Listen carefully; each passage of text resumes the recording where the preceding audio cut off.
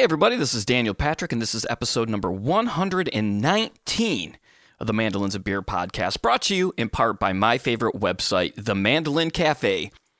I want to right off the bat here thank my newest patron, Lori. She signed up for the $8 level. Again, if you sign up for the $8 or $10 levels, you can have access to, I believe there's like 70 different videos with tabs for licks and kickoffs and all sorts of stuff, and some 10-minute-a-day ideas and different things like that. And on January 31st, probably 8 p.m., 9 p.m., I'll determine that as we get a little bit closer. I'm going to have the first ever Mandolins and Beer patron hangout, and we will meet on Zoom or Google Meet. I haven't decided which way will be the easiest to do it yet. And we'll just talk about mandolin and stuff, see what people are working on, share tips, get to know each other, kind of build a little bit of a Mandolins and Beer community. So that is coming up, and all you have to do is go to patreon.com, Mandolins and Beer. You can do it for as little as $1 a month. There's $1 a month to $10 a month. It all helps me out getting this podcast up and running and all that great stuff. So thank you so much to Lori and all the other patrons out there. I truly, truly appreciate it. I also want to give a shout out to Steve at Cumberland Acoustics. Outstanding customer service. When I got my pumpkin top, my 1916 Gibson, I was talking or texting with Andrew Marlin, and he said, "Oh man, you got to get a Cumberland acoustic bridge on that thing." So I did, and it's been in its case for probably a month or so. When I took it out, a little piece of the bridge had kind of broken, and in no time, Steve responded to an email, and over the course, it was, I don't even know how many days because it was a weekend. I think it was maybe Friday when I responded. I think Monday or Tuesday, I had it. He had it all, just asked for the measurements. He had the slots put in. Outstanding service. So Steve at Cumberland Acoustic, thank you so much. Speaking of thank yous, Peghead Nation. Peghead Nation has got the brand new course with John Reichman, one of my all-time favorite mandolin players, and he's got the old-time lessons. And man, all the Peghead Nation courses are killer. You've got everyone. You got Sharon Gilchrist, Joe K. Walsh, Mike Compton, John Reichman, Aaron Weinstein, Marla Fibus, Chad Manning. Everything from beginner to theory.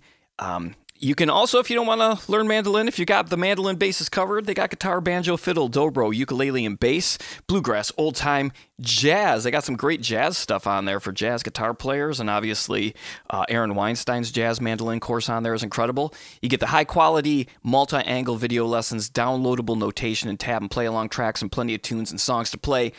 And best of all, if you join any of Peghead Nation's video courses now, you get your first month for free. Just go to pegheadnation.com, use the promo code MandolinBeer at checkout. Northfield Mandolins, let's build more than a mandolin together. Check out their website at northfieldmandolins.com or download their app at mandosummit.app for lots of special performance recordings, demonstrations, and special workshops. Love it. And if you're not following their Instagram, you're missing out some quality mandolin images. And Pava Mandolins, dedicated to building for the impassioned player, right out there in Austin, Texas. All right, y'all. This episode is great. I didn't know how great of a mandolin player Tammy Rogers is. And when I heard this album, I talk about it in the podcast with Tammy, so I don't want to spoil it, but it is fantastic. It's got tone and taste and chops, and yeah, fantastic, super nice. You might know her from the Steel Drivers as the fiddle player and vocalist, but this album is fantastic. It comes out on the 21st of January, which is right around the corner, so this is perfect timing. There's some samples of some of the tunes here. Some of the singles are already out too. If you go to mandolinsandbeer.com, you can find links where you can find Tammy and Tom and all that good stuff. And you can also find out what samples are being played on the episode as well. Let's get into it with Tammy, everybody. Cheers. Have a great week.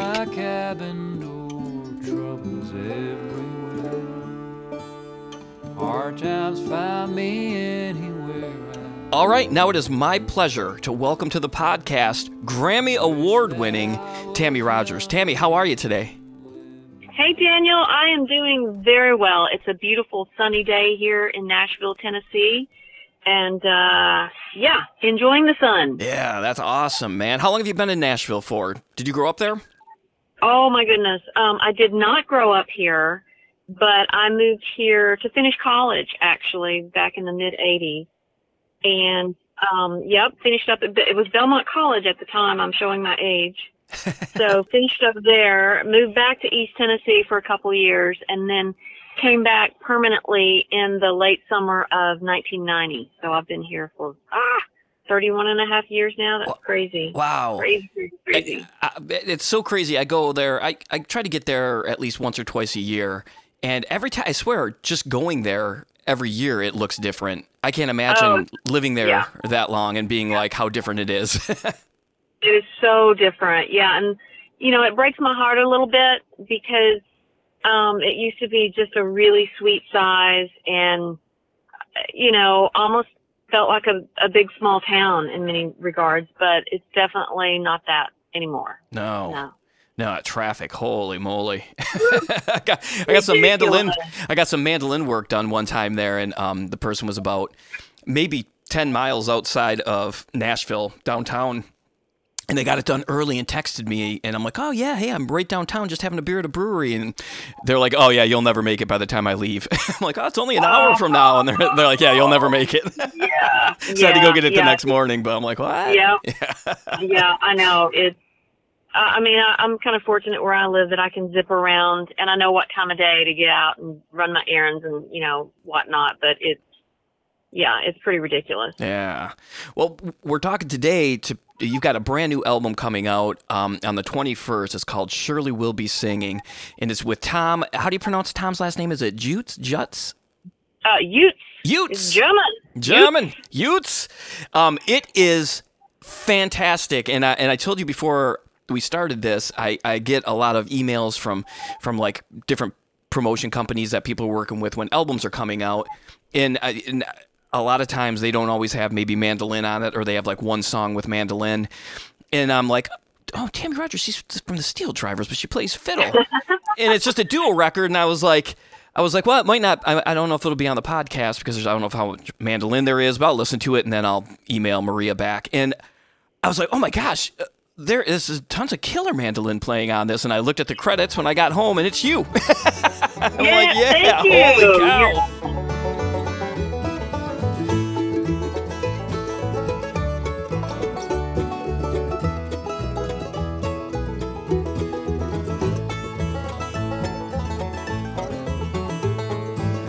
As I remember, Grandma always hummed a tune, hanging clothes out on the line or sweeping up the living room. It makes the work a little easier, that's what she used to say. Takes your mind above your troubles and it helps. You are definitely flattering me, but I appreciate that. Yes, I didn't really grow up playing that much quote-unquote bluegrass style mandolin. It was my first instrument. My dad bought a mandolin when I was about 5 and showed me, a G, C, and D, little 2-finger chords. But then I didn't play much again until high school. And then I wasn't very good and didn't, it was always very frustrating because I would try to do what I could do on the fiddle.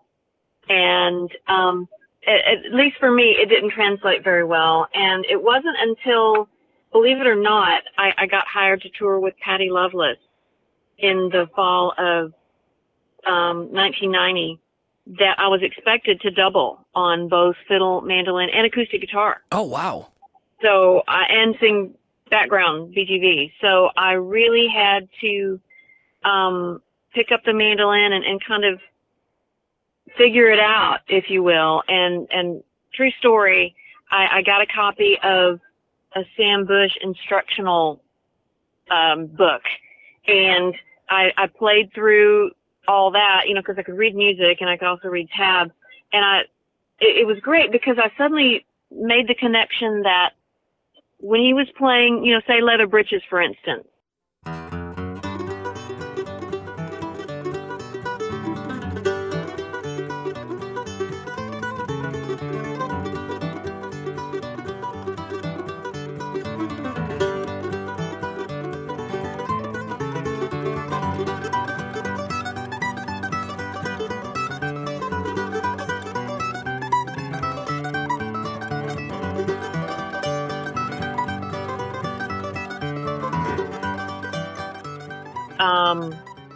which I think was on his Late Again as Usual record back in the 80s maybe. And I played through it and I was like, oh, he doesn't necessarily do exactly the way the fiddle would do. You know, there were subtle differences. And honestly, I don't think I've ever told Sam this, but going through that book, just reading through it, a huge light dawned in my brain. And it's like suddenly things started clicking for me, and I started approaching the mandolin more as a different animal than I had all those years ago. And it helped me so much to kind of figure out, oh, how I might do this, even the same basic melody, but how I might play it on the mandolin as opposed to how I might play it on the fiddle. So that was really, really an instrumental thing for me to do, to kind of play through that. And then it was just trial and error, you know, and I always, after that, kind of consider myself more of a country/Americana mandolin player, because I've played it on tons of recording sessions, and every touring gig I ever had in the country world, I always played a lot of mandolin. Almost as much mandolin as fiddle, you know, with Trish Yearwood, with Reba McEntire, all those people. It was always, the mandolin was always a big, big part of what I brought to the table. Played it on a bunch of records. But I still don't consider myself a quote unquote bluegrass mandolin player as much as more of a singer-songwriter mandolin. I don't know what to call me. Yeah, well, you definitely got some bluegrass chops. Obviously, there's some. It's cool that you say that, because on this record is filled with the type of playing. It should probably be required listening for anybody who gets hired to play on an album with great songwriting, because it really is. They're just the way you fill parts during verses, the solos you take are super tasteful, but yet they have the double stops. They have like, it might even be the first track there, I Surely Will Be Singing, is where there's like, at the very end of it, there's just kind of a little cool bluegrass break that takes it back. And I'm like, like this album is something, if I didn't know who it was and it was on XM radio or playing, you know, on some sort of random playlist, the first thing I would have done was paused it to look at who was playing mandolin. That's how good I think the mandolin playing is on this album. Oh my gosh, Daniel, you are too sweet. Thank you. That really does my heart good. You know, I think partly for me, I've been so fortunate to play with, honestly, some of the greatest mandolin players in the world, through the years. So I know what it's supposed to sound like. I know what, you know, the instrument is supposed to do. So I definitely draw from all those influences when I am playing, but, yeah, I really use it more as, you know, almost more of a rhythm tool, you know, rather than playing and songwriting with guitar. I do that with mandolin. So anytime I sit down, and especially with Tom in particular, because he's such a, you know, an incredible guitarist, it makes way more sense for me to play mandolin when we're songwriting, than to try to play guitar. And, with fiddle, I can certainly, you know, play melodies and drone and things like that, but I just don't find it as comfortable when I'm songwriting, because it's not necessarily, a naturally chordal instrument. You know what I'm saying? You know, you don't really strum a fiddle that much. I mean, you can.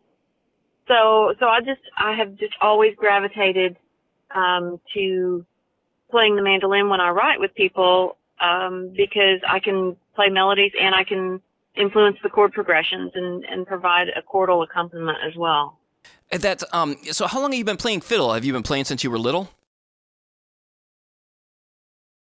I've been playing fiddle since I was 10. My dad signed me up for the high school orchestra, not the high school orchestra, just a string program in our school district, growing up. And I played all the way through high school and college, actually, for that matter, and grew up. But he started showing me, because we had mandolins and, you know, guitars and bass and fiddles, you know, around the house. So he started showing me my first fiddle tunes after I'd been playing, you know, 5 or 6 months. So it was a pretty cool way to grow up. Yeah, that's great. So did you come from a musical family? Very. Oh, yeah. Kidding. Yeah, my parents actually met at a radio station back in the 50s. Get out of here, really? Yeah, my dad was in a bluegrass band and my mom, you know, sang country And there was a local Saturday morning show, and that's where they met. So, what are some tips you would give? Again, you're such a great songwriter. I mean, that it's cool to hear these albums kind of like the album's very sublime sounding to me, like it's very beautiful, and the production's great, and it's just got a really good vibe for it. But like for advice, I guess, you know, you were an adjunct professor at Belmont for one time too, so you've worked with students and worked with mandolin. What are some tips you would give like somebody who might be hired for a session? Like, oh, I know a guy who plays a mandolin. Yes. You know, and the local guy's recording is like, well, we should have this guy play on this song. What's some advice you could give somebody who comes into a situation like that? Oh, absolutely. Well, a couple things. I would immediately, you know, make sure that you know how to read a chart. And by that, you know, if you do anything in Nashville, they're going to set a numbers chart down in front of you. So they're going to set a piece of paper in front of you that, you know, may say, you know, 1 4 split bar 5, 6 minor 4 1. And if you don't know what that means, you're going to sit there and be terrified. Yeah. I remember the first time somebody said the term diamonds to me. You know, and I didn't know what they meant, so I just was like, yeah, definitely, like diamonds at the top. I'm like, oh, yeah. Absolutely. Yeah, exactly. No idea what it meant. Yeah, exactly. I mean, most bluegrass players are quick enough with their ear that they can listen to the track and turn around and play it or play along with it and pick up on all those little, you know, subtleties. But, you know, because I couldn't read them when I first started doing sessions. So I was in that same boat. It was like I would sit there and listen to it once and then start playing. But, you know, you can just so immediately fit into a track and also talk with your other fellow musicians in a very succinct way if you know how to read charts. And it just, you know, immediately puts you at ease and on the same page with everybody else when they start talking about, hey, let's go to the turnaround and then let's cut out the last 2 bars and then let's go back. You know what I mean? It's like if you can't read that, then suddenly you're like, oh my God, what are they talking about? Where do I go? What? 2 bars, huh? You know, so it just really, can make a huge difference to you. And the other bit of advice I always give people is listen to the other instruments around you and be a good team player or bandmate in this situation. And by that, I mean, you know, in bluegrass, we grow up playing all the time. Everybody's playing all the time. But if you're playing in another style of music, that's not always the case. You know, the fiddle in particular may only play on the intros and turnarounds and in the chorus. And they may want you to just lay out in the verses. So that was a huge adjustment to me coming from bluegrass because everybody played all the time. Actually, and that's the thing, another thing on this album that I really love and would like to ask some advice for the people listening to on as well is I think a lot of people, especially in bluegrass and some jams that I've been to, I think people really overdo it during vocal parts of songs, especially verses. You want to put fills in there and different things like that, but so many people just play so much. You know what I mean? It's just like you're taking away from the vocalist. You know what's the approach? What's the approach you take on maybe putting some fills in a verse or in a chorus? Same thing. Listen to where the vocal, you know, is and how the phrasing, and if there's a 2-beat pause, that's where you play. Or, you know, listen even to the register. You know, is the singer a high singer, a tenor? Then I might, you know, try to play things that are lower, so not to compete in the same range. Is the singer a male that has a lower voice? Then I might play something higher, you know, to complement and stay out of the same, you know, kind of register. So it's all those things. But again, it's listening and reacting, you know, not just, okay, I've got this verse, I'm going to play through the whole thing. Nope. It's still about listening and responding. Yeah. Your credits, when you pull them up, you've played on a lot of great albums. Actually, one album I would have never expected. It's one of my favorite Americana albums is the Tomorrow the Green Grass by the Jayhawks. Oh, the Jayhawks. Yeah. Yep. Played on that. Yep. Yeah, I love them. That was, I do too. And that was at a time in my life that I was hanging out in LA with a bunch of friends and, kind of in that California country / Americana. I was working a lot with Maria McKee. I was working with Marvin Etzioni. I was working with Rosie Flores, was still living out there at the time. I was doing a lot of stuff with Victoria Williams. Oh, yeah. Another quirky singer-songwriter. So, that was just kind of getting to know those guys and hanging out and being in the studio one day and they're like, hey, come play on this. I was like, okay. So, yeah, you just never know when that stuff is going to fall in your lap. Yeah. What was the most surprising session you ever got a call to do? Oh, maybe, let's see, well, two. And they're very funny. One is Neil Diamond. Neil Diamond came to Nashville back in the mid-'90s and was songwriting a bunch and did this record called Tennessee Moon, and that was bizarre to play on a Neil Diamond record. And to hear his voice coming through the headphones, it's like, holy crap, that's Neil Diamond. Yeah. So yes, that was a bizarre one. And then, one day I don't know what I was doing, but I get this call and I knew the engineer and he was like, hey, what are you doing? And I said, hanging out. And he said, well, do you have a couple hours? Can you come down to the studio, and play on this track? I'm like, sure. And I've always kind of lived pretty close to Music Rose. I was about 10 minutes away. So I show up and it was a song for Bret Michaels of Poison. Oh, no way. Really? Oh, yeah. Yeah. And he was there and, had the girlfriend that was probably a, Playboy Playmate or something. I mean, it was just bizarre. Wow. But, I mean, he was nice. He was just hanging in Nashville writing songs, so you just never know what you're going to get called for. Wow, that is a trip. Yep. Yeah. Wow. Yeah, I mean, your credits are just crazy. And then it must have been pretty wild to play on some big country tours like that. I mean, you said Patty Loveless on you, and that was like your first, was that your first big major? Big major tour, yes. Yes. Wow, what was that like to go on that from riding in a van? Yeah. It was, I was so green. It was just really embarrassing.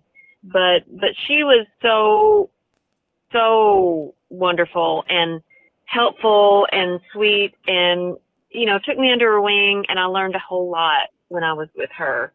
And definitely the other guys in the band were so patient with me because I didn't know anything. I didn't know anything about gear. I didn't know anything. My mandolin playing was awful. So they were very, very patient with me. Yeah. And, it's a different environment and I definitely had to learn to listen. And, I'm thankful that I had those experiences and played with a lot of incredible songwriters through the 90s, which I think definitely has influenced me these days with my songwriting and playing. I remember working with Kieran Kane a lot in the mid to late 90s. He was the mandolin player with the O'Kanes. And he was one of the first guys that I was around really, he and Marvin Etzioni. Marvin is another mandolin guy based out in LA. He did a record called Mandolin Man. Just check it out if you don't know it. Yeah, definitely gonna check it out. And they both, they would play these little 2-finger chords and it was like, wait a second, you gotta have that big 4-finger bluegrass chop, and I realized you don't. There's a whole different way. And I started figuring out all these different shapes, how to make chords, and open strummy things that I just had never, I just always knew the bluegrass kind of shapes. And it was really an amazing experience to be around those guys and see how they use the instrument as a rhythm thing and how they use the instrument, just as a different texture and a writing tool. It was unbelievably great. to be around that. It's interesting you talk about that open rhythm thing, because one of the guys you would think that is like the most bluegrass of bluegrass guys right now, Mike Compton, who's just a great player and been on this podcast, but somebody posted something to him on the Mandolin Cafe yesterday, just him playing along with the fiddle guy. And I'll tell you what, man, 3 minutes of watching just one of that 1 hour long video was a lesson in rhythm. He is all over with playing like bass lines and moving bass lines and double stops. And, you would just think, oh, he's probably going to chop like Monroe, but not at all. Right. It's amazing. Not at all. No, he is one of my all-time favorites. And it's funny that you would point out that solo on Surely We'll Be Singing, because I was, it's like, WWJD, for me, it's like WWND. What would Mike do? Yeah. Exactly. That's cool. Because on that track, it just felt so traditional, and I love that, Monroe thing that he does and the rhythm things that he does. It's just, and I can't do it like he does, but gosh, he's genius. I love him. Love, love, love. Yeah, such a great guy. He's been super helpful to me and ever since I started this podcast with all sorts of stuff. So yeah, he's great. And have you worked with him at the Monroe camp too, or are you working with him? I think your name came up when I was doing some research, maybe the 2020. Yeah. I did. I was able to go down for just 2 days, maybe. I wasn't able to stay the whole weekend because of, steel driver commitment. But yeah, I really enjoyed it because honestly, those Monroe instrumentals are still probably my favorite fiddle tunes to play. So cool, man. Those are the ones I just gravitate towards. And I think, to me, their melodies are so distinctive. I'm sure that there's some other, kind of American fiddle tunes that I enjoy, Angela and the Baker, Soldier's Joy, Red Wing, some of those. But, 9 times out of 10, if somebody wants me to play something, I'll call out Road to Columbus, or I'll call out, Ashland Breakdown, or I'll call out, Roanoke, or whatever. It's just, those Monroe instrumentals are just the bomb to me. Oh, for sure. I went on a huge Kenny Baker kick, and Kenny, the king. Yeah, I was gonna say. So, who are some of your fiddle people that you listen to, and then we'll go to the mandolin people too. But as far as like the fiddle players go, in that kind of genre of music, who were some of your favorite players? Well, growing up, absolutely Kenny. I had, that Kenny Baker plays Bill Monroe.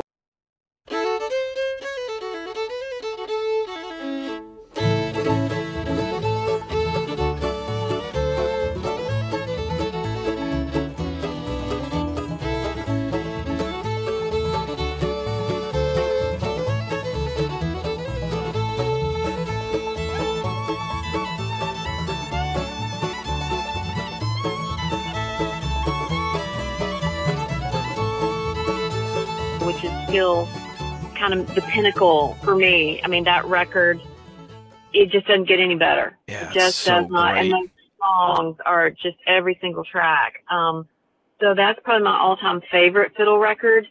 I was a huge Byron Berline fan, who also wrote Gold Rush and recorded Sally Gooden with Bill Monroe. But that is one of my biggest influences was Scotty Stoneman. Oh, no kidding. Yeah. His recordings with the Kentucky Colonels, with Clarence and Roland. Yeah. Unbelievably influential to me. And then the one other guy that I have to mention, because just kind of through osmosis has been so influential on me, and I consider him a great friend now, Daryl Anger. Oh my gosh. Stuff he recorded in the, especially in the 70s with Tony Rice and Grisman. Just amazing. So those four are probably my big four. Yeah, those are a great four. Yeah. How about on the mandolin side? When you were, obviously the Sam Bush book, you worked through that. Yeah. But what are some of the other players that you maybe tried to work on, or did some woodshedding on when you were picking up the mandolin and working it up? Well, I was and still am a huge Ricky Skaggs fan. Skaggs and Rice is one of my desert island discs. I still to this day will put that on and listen to it. In my opinion, it is a perfect record. It is a perfect record. And the mandolin playing on that, that probably influenced me more than any other for the way that I play. I mean, if you listen to some of the stuff on this new record, you know, where it's just me and Tom and I'm playing mandolin, I'm totally trying to channel, you know, Ricky's style, kind of the Monroe Brothers style on those types of tunes.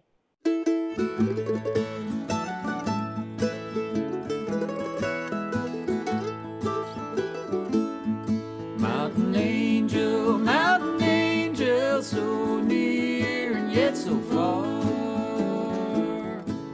She's out in the meadow, she walks in the morn, before the night's over and the day not yet born. She talks to the stars, she belongs to the sky. She sings like a thrush. But yeah, that stuff. He was just anything that Ricky did, you know, in the 70s and 80s. I probably have on vinyl. Nice. You know, I mean, from the early stuff he did, I've got the vinyl copies of the duo records he did with Keith Whitley. That's how big a fan I was.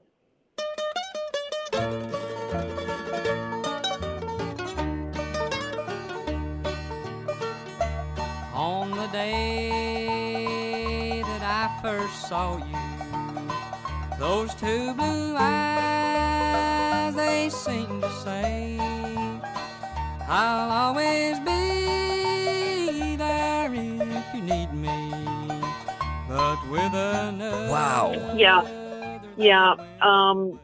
So, and then of course Sam. I mean, Sam blows my mind still to this day. His rhythm, nobody can, and I can hear him on a track and know exactly who it is. His tone is so identifiable. You know, Haas, that mandolin, it's unreal. But also, you know, I loved Mike Marshall. Oh yeah. I mean, I can't do that stuff that he did, you know, with the Modern Mandolin Quartet.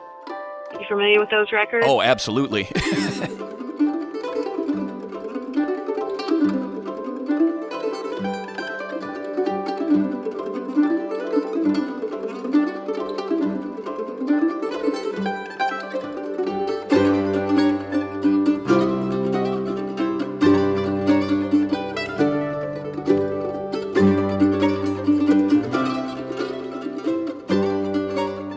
I mean, you know, all that classical stuff.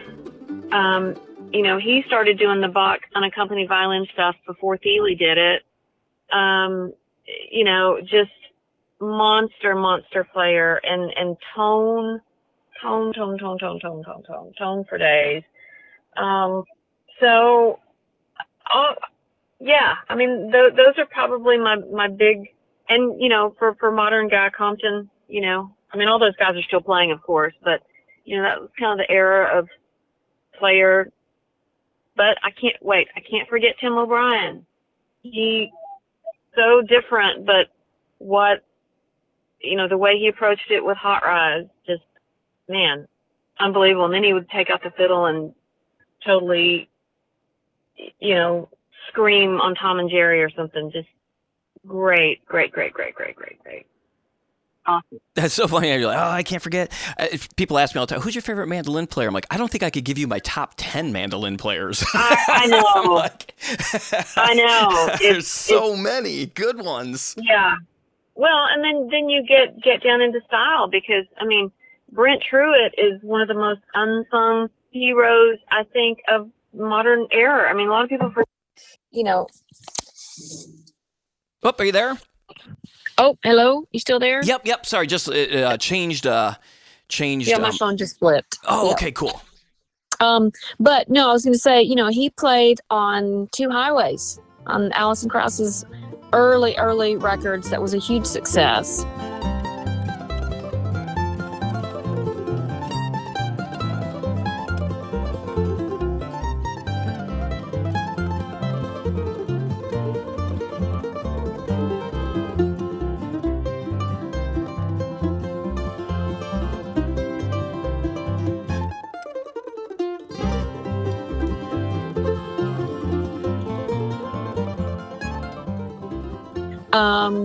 He's just played on some really amazing records.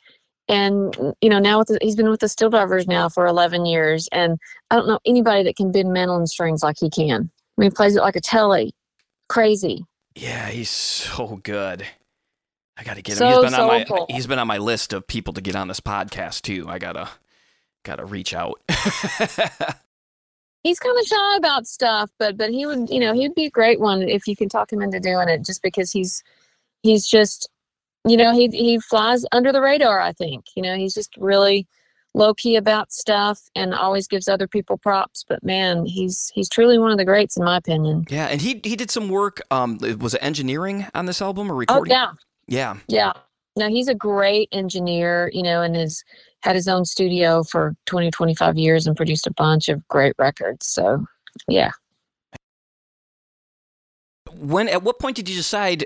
I mean, I'm guessing a lot of people are going to know your name from the Steel Drivers. That's such a great band. I mean, and I can't tell you how many times I would honestly tell you, you guys are as synonymous with bluegrass as anyone like Bill Monroe. I have as many people come up and see my duo or trio playing, and they'll be like, "Hey, do you know any Steel Drivers?" As much as I get anything. That's awesome. Yeah, it's really awesome. We're like, yeah, do we? Yeah. So how did the Steel Drivers start up? Well, it's a pretty well-known story, so I'll try to keep it short. But Mike Henderson, the original mandolin player, had been writing with Chris Stapleton for 4 or 5 years and just kind of hanging out writing. Mike has always had a weekly blues gig on Monday nights at the Bluebird here in Nashville. He's done that for years and years and years. And I think he kind of had it in mind to maybe see if Chris would be into doing like a weekly or monthly bluegrass gig, just to get out and play these songs that they've been writing. So it was really Mike Henderson that I think tossed the idea out to Chris, and Chris was like, yeah, why not? I don't think at the time he had much going on besides songwriting. And I was out with Reba McEntire at the time, but Mike and I had worked together in the mid to late 90s with Dead Reckoning record label. And so he called me up and, basically said, hey, you feel like, getting together and playing a little bluegrass? And at that point, I hadn't played much bluegrass in about 15 years. I'd just been living in Nashville and doing country gigs and sessions and all that kind of stuff, Americana stuff, really. And it's like, well, yeah, that'd be kind of fun. I hadn't seen Mike at that point in 5 or 6 years. So he called up Richard Bailey. Richard and I had known each other from our teen years, running around festivals in Texas and Arkansas and Oklahoma and Missouri, that part of the world. And then Mike Fleming, he and Mike Henderson had been college roommates. So really it was Mike Fleming that kind of cast the band. Mike Henderson, I'm sorry, had kind of cast the band and made the phone calls, and we all got together, and it's kind of the rest is bluegrass history. I mean, it was like light striking that quickly. Just they had these amazing songs, and it was fun. And Chris had this incredible, 1 in a billion voice, and it was just weird. I would have never, if I'd heard him sing prior to walking in, I would have never thought that my voice would have sounded good with his and blended, but it did. Absolutely did. Just crazy. I don't know. You can't plan that stuff. It just happened. I love, living in Charleston, South Carolina here. Bill Murray is a huge Steel Drivers fan. We love Bill. Yeah, he is. Every time you guys come to town, there's some sort of viral video or some sort of story about him there. Shows up or comes out or sends us to his restaurant or something. He's awesome. Yeah, that's neat. That's neat. Now, you've done so many recording sessions. Do you have like a mandolin setup? Before we talk mandolin gear, like, do you have a recording setup that you like to use when you do recording? Because, I mean, the mandolin, and I know, it comes all down to hands and tone and all that and technique, but, the mandolin sounds just absolutely beautiful on this new recording here. And oh, thank you. Yeah, absolutely. Yeah, I have a Gilchrist A model, believe it or not.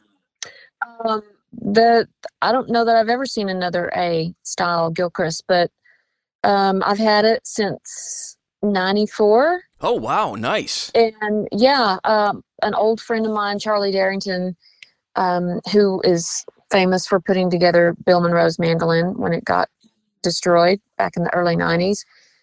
Charlie worked at Gibson for a long time. He had a music store in the early 90s, and I would go in there and play his Gilchrist. Lust over one, but again, since I didn't consider myself a mandolin player, I couldn't at that point. They were going for, I don't know, $3,000, $4,000, $5,000. I was like, oh my gosh, I can't spend that much on a mandolin. I don't even really play one. And he called me up one day and he said, Tammy, this guy's come in from, I think he was Indiana, maybe. He said he's got this Gilchrist A, and he's got to sell it today. So here's your deal. If you ever want one, you can turn around and sell this thing, 6 months for $1,000 more than what he's asking. And I was like, oh my God. And so I called him back and I said, pay him. I'll be right down with the check. And I got it for $2,700, I think. Whoa. Wow. Yeah.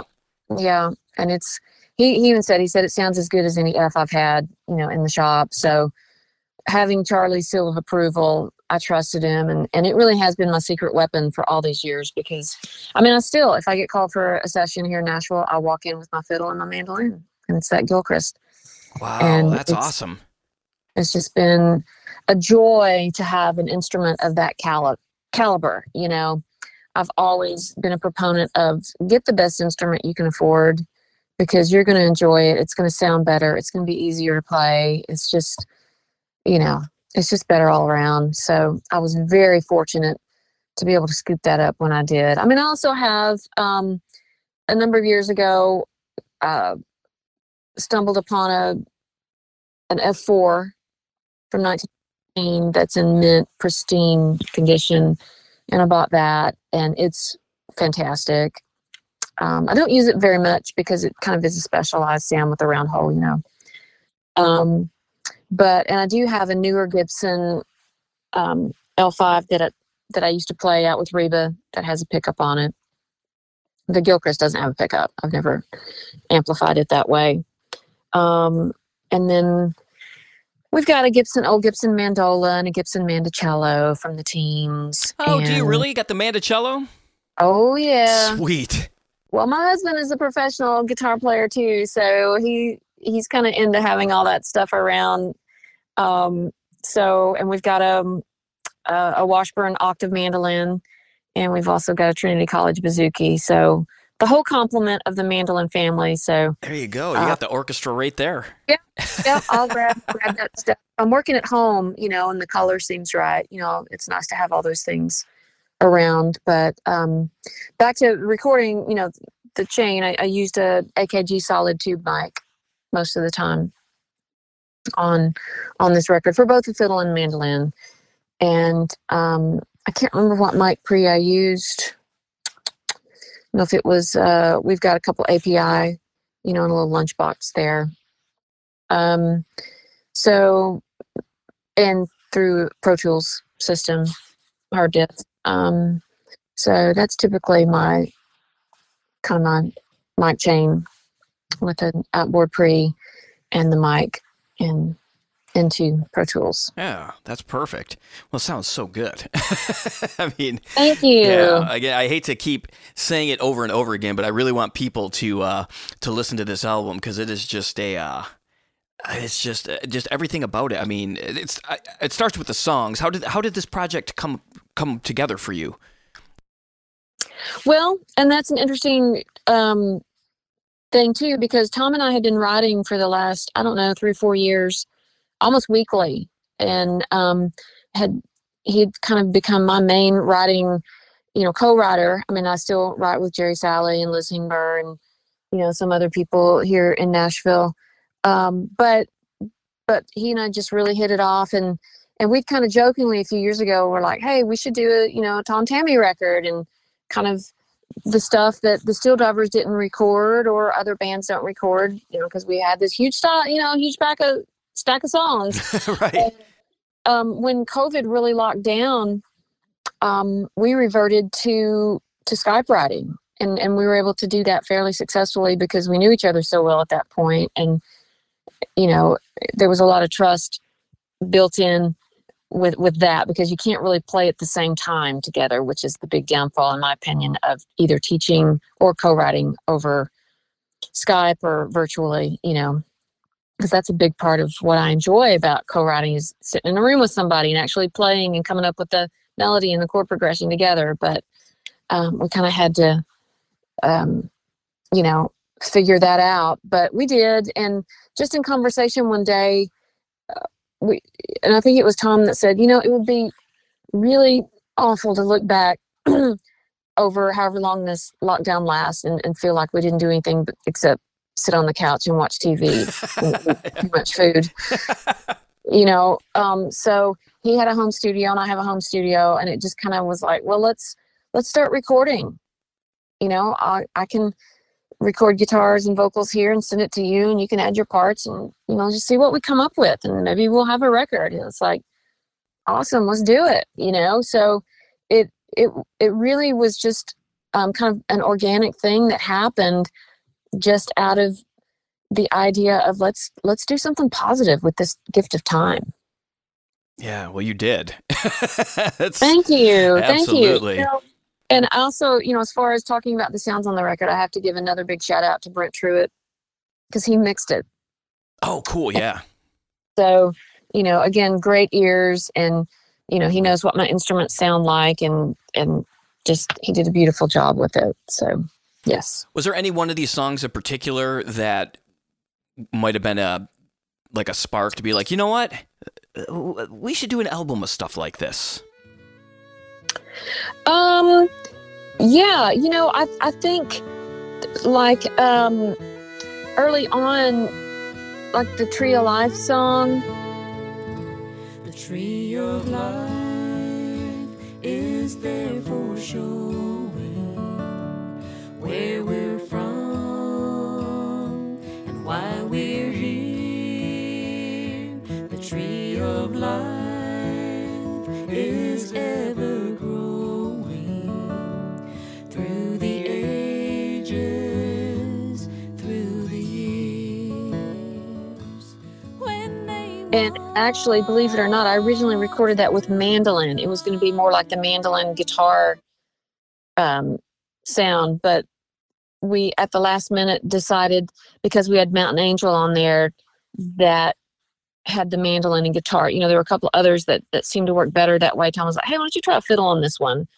But it was really more of that really honest to goodness duo thing that we were like, yeah, I think this will work as a record. And then as we got into it, Tom was like, it might be cool if we added a few more things on a couple of these, just kind of slanting them a little bit more bluegrass, just because of my history with the Steel Drivers and hoping to get some airplay from, more bluegrassy stations and stuff. So we kind of expanded a bit. We may, we're talking about doing another record maybe sometime later on this year that really is strictly duo. Oh, wow. And it would definitely be much more the guitar mandolin thing. So we'll see, It's funny that you mentioned that Skaggs and Rice too, because I had that in my notes when I was listening. Of I'll just jot things down as I'm, this reminds me to try and put a thing together in my head, and that was one of the albums that definitely is definitely has a Skaggs and Rice vibe to me. Well, good. Then we succeeded. You totally succeeded. Yay! Yeah, that's so fun. You said you write a lot on mandolin too when you sit down and write. Yes, almost primarily, exclusively. Yeah, cool. Why is there a particular reason besides, do you write melodies first, chords first? How does it work for you?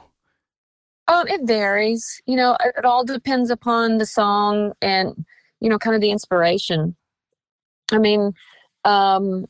Sometimes, I'll have a little melodic fragment, or I'll have a little chordal thing that's been, rolling around in my head. And sometimes, more often than not for me, it starts with a phrase or a title, or in Nashville, we call them hooks, musical, words in some fashion. And to me, words kind of inspire musical rhythm, if that makes any sense. It's like, you know,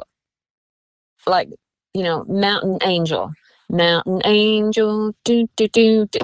That just the rhythm of the words influenced that groove. So my ears always attuned to, okay, what's the meter of these words, and how do they best kind of fall into a feel and a groove.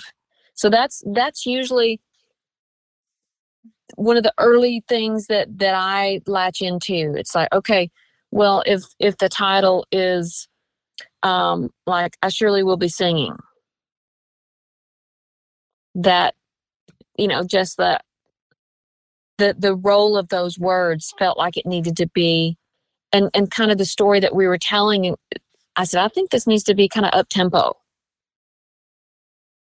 So it usually, to me, starts with a feeling and what type of mood we're trying to create, what type of groove we're trying to create, and then what is the rhythm of the phrase that we're working on? What does that imply?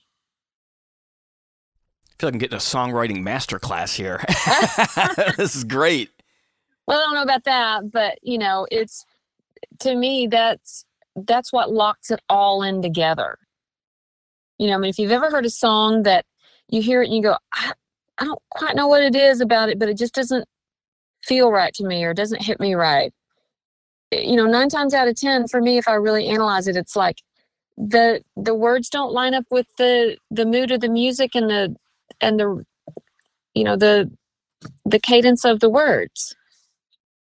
When you were working at Belmont, and teaching, what are some, for mandolin player wise, were there any sort of common mistakes that you would see in lots of newer students, or maybe bad habits that people kind of hung on to that you could not say easily correct, because once you're doing it for years, but easily spot and be like, oh, you know what could help you maybe with your tone or your technique would be this tweak here? Was there a common one?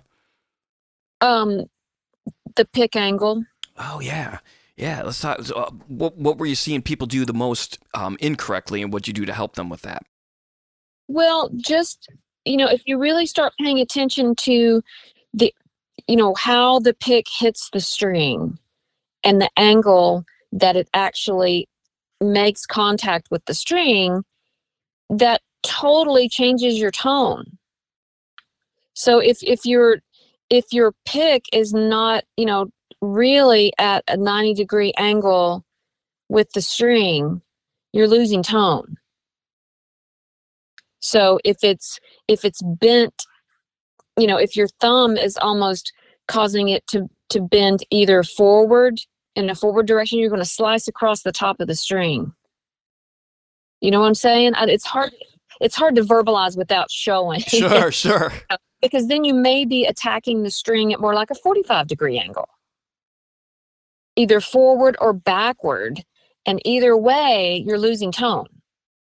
Do you use a particular pick? I have an old tortoiseshell pick that yeah? I'm neurotic about. No kidding. How long have you had it for? Years. I don't think I play as hard as most, again, bluegrass mandolin players. So I haven't really noticed too much wear on mine, and mine is thinner. My problem with them back in years past was they were always so thick. I couldn't manage it. But this one, a good friend of mine, Dan Dugmore, who's actually a steel player in town. I'm familiar with him. I'm not. He played with Linda Ronstadt and Jackson Brown and James Taylor back in the 70s. Incredible. He played the steel solo on Blue Bayou. Look him up. No way. Whew. Yeah. I was in the studio one day and doing a country session, and I had lost my pick from a mandolin. And I was like, dang it. And he goes, here, take this one. He said, as a matter of fact, you can have that. Brian Sutton gave me that, but I don't use it or whatever. And I was like, are you sure? And I've guarded it like the Holy Grail ever since then. I've probably had it for 10 years, but it's small. It fits my hand, and it's not super thick. So yeah, that's my pick. Yeah. What kind of shape is it? Is it a traditional shape or a bigger triangle or? It's fairly traditional. It's not really rounded like a Grisman pick. Oh, sure. It's not. It doesn't have a, it's not like, say, a Fender medium or something, or a Dunlop medium. It's not as pronounced as that, but it's more traditional shaped. Is there anything that you have from the fiddle world that you think mandolin players? Because a lot of times if I sit down to learn things, or I used to, I try to really spread it out to everything from like sax players and trumpet players to fiddle players. But, we sit down, we listen to mandolin players and try to learn all these different things. But I find listening to, like, especially Kenny Baker, for me, I'm like, ooh, you get a whole, kind of like you mentioned at the beginning, it's a different animal. And are there some things that you think a mandolin player could really listen for, fiddle player wise, that would help them maybe pick up some tips or, help develop a little bit of a different style? Well, I guess, the same thing that you just said, listening to other instruments play and really being aware of where people place the beat. Oh, yeah. If that makes sense. Yeah, absolutely. Because I think there's so many different ways you can inform the groove.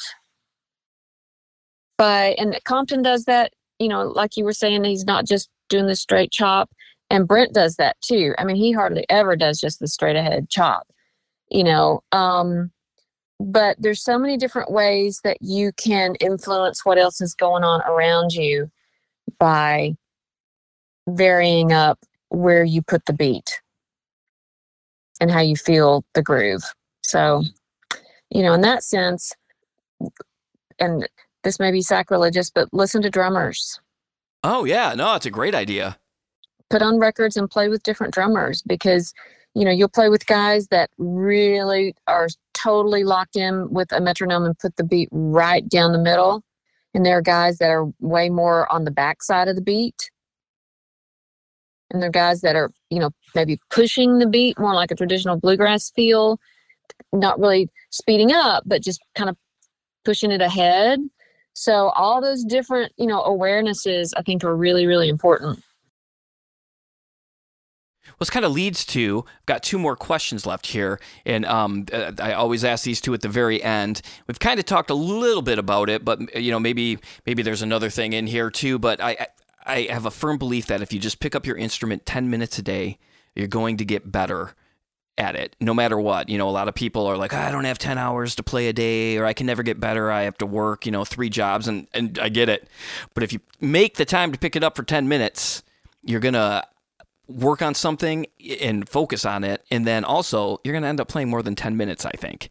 That's the way it always is for me. I always pick it up right before bed and thinking like, oh yeah, I'll just play for a couple more minutes. And then 2 hours later, I'm like, oh my God, I'm so tired. Yeah.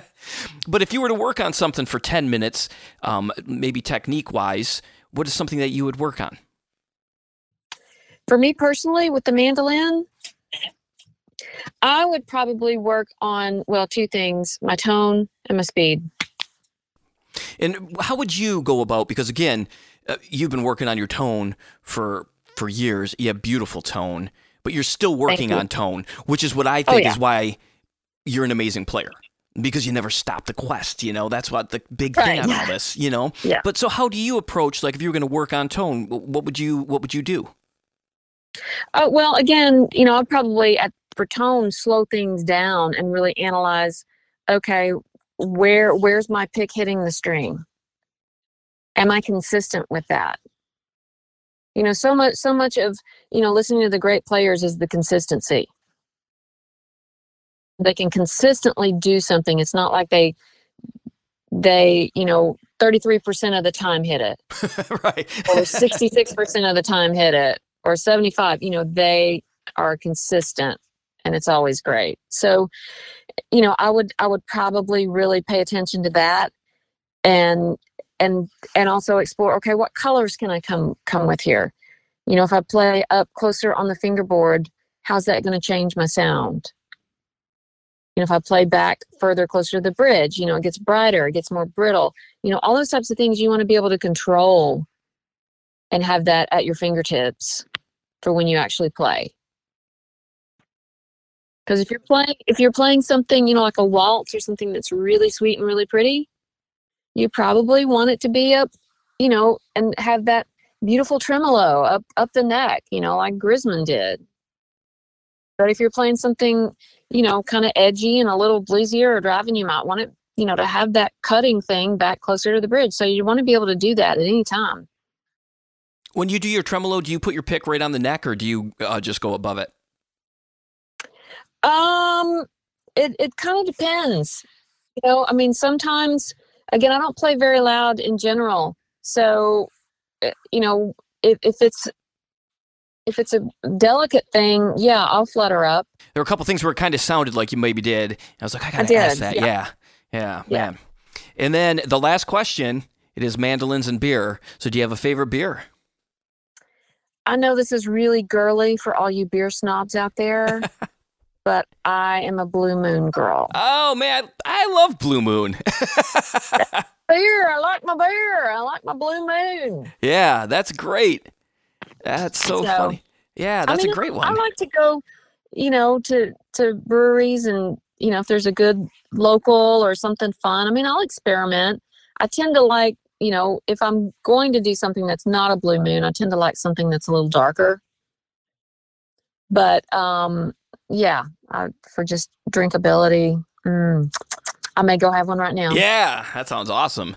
That sounds great. Well, I really, really appreciate you taking the time to do this, and especially during these crazy holiday times, we had to reschedule, and I really appreciate that as well. I think everybody needs to go out and buy this album on January 21st. There's already a couple singles out there wherever you listen to your music or buy your music, but Surely We'll Be Singing January 21st is just it. It's an incredible album. And thank you so much, Daniel. I really, really appreciate that. Yeah. Thank you.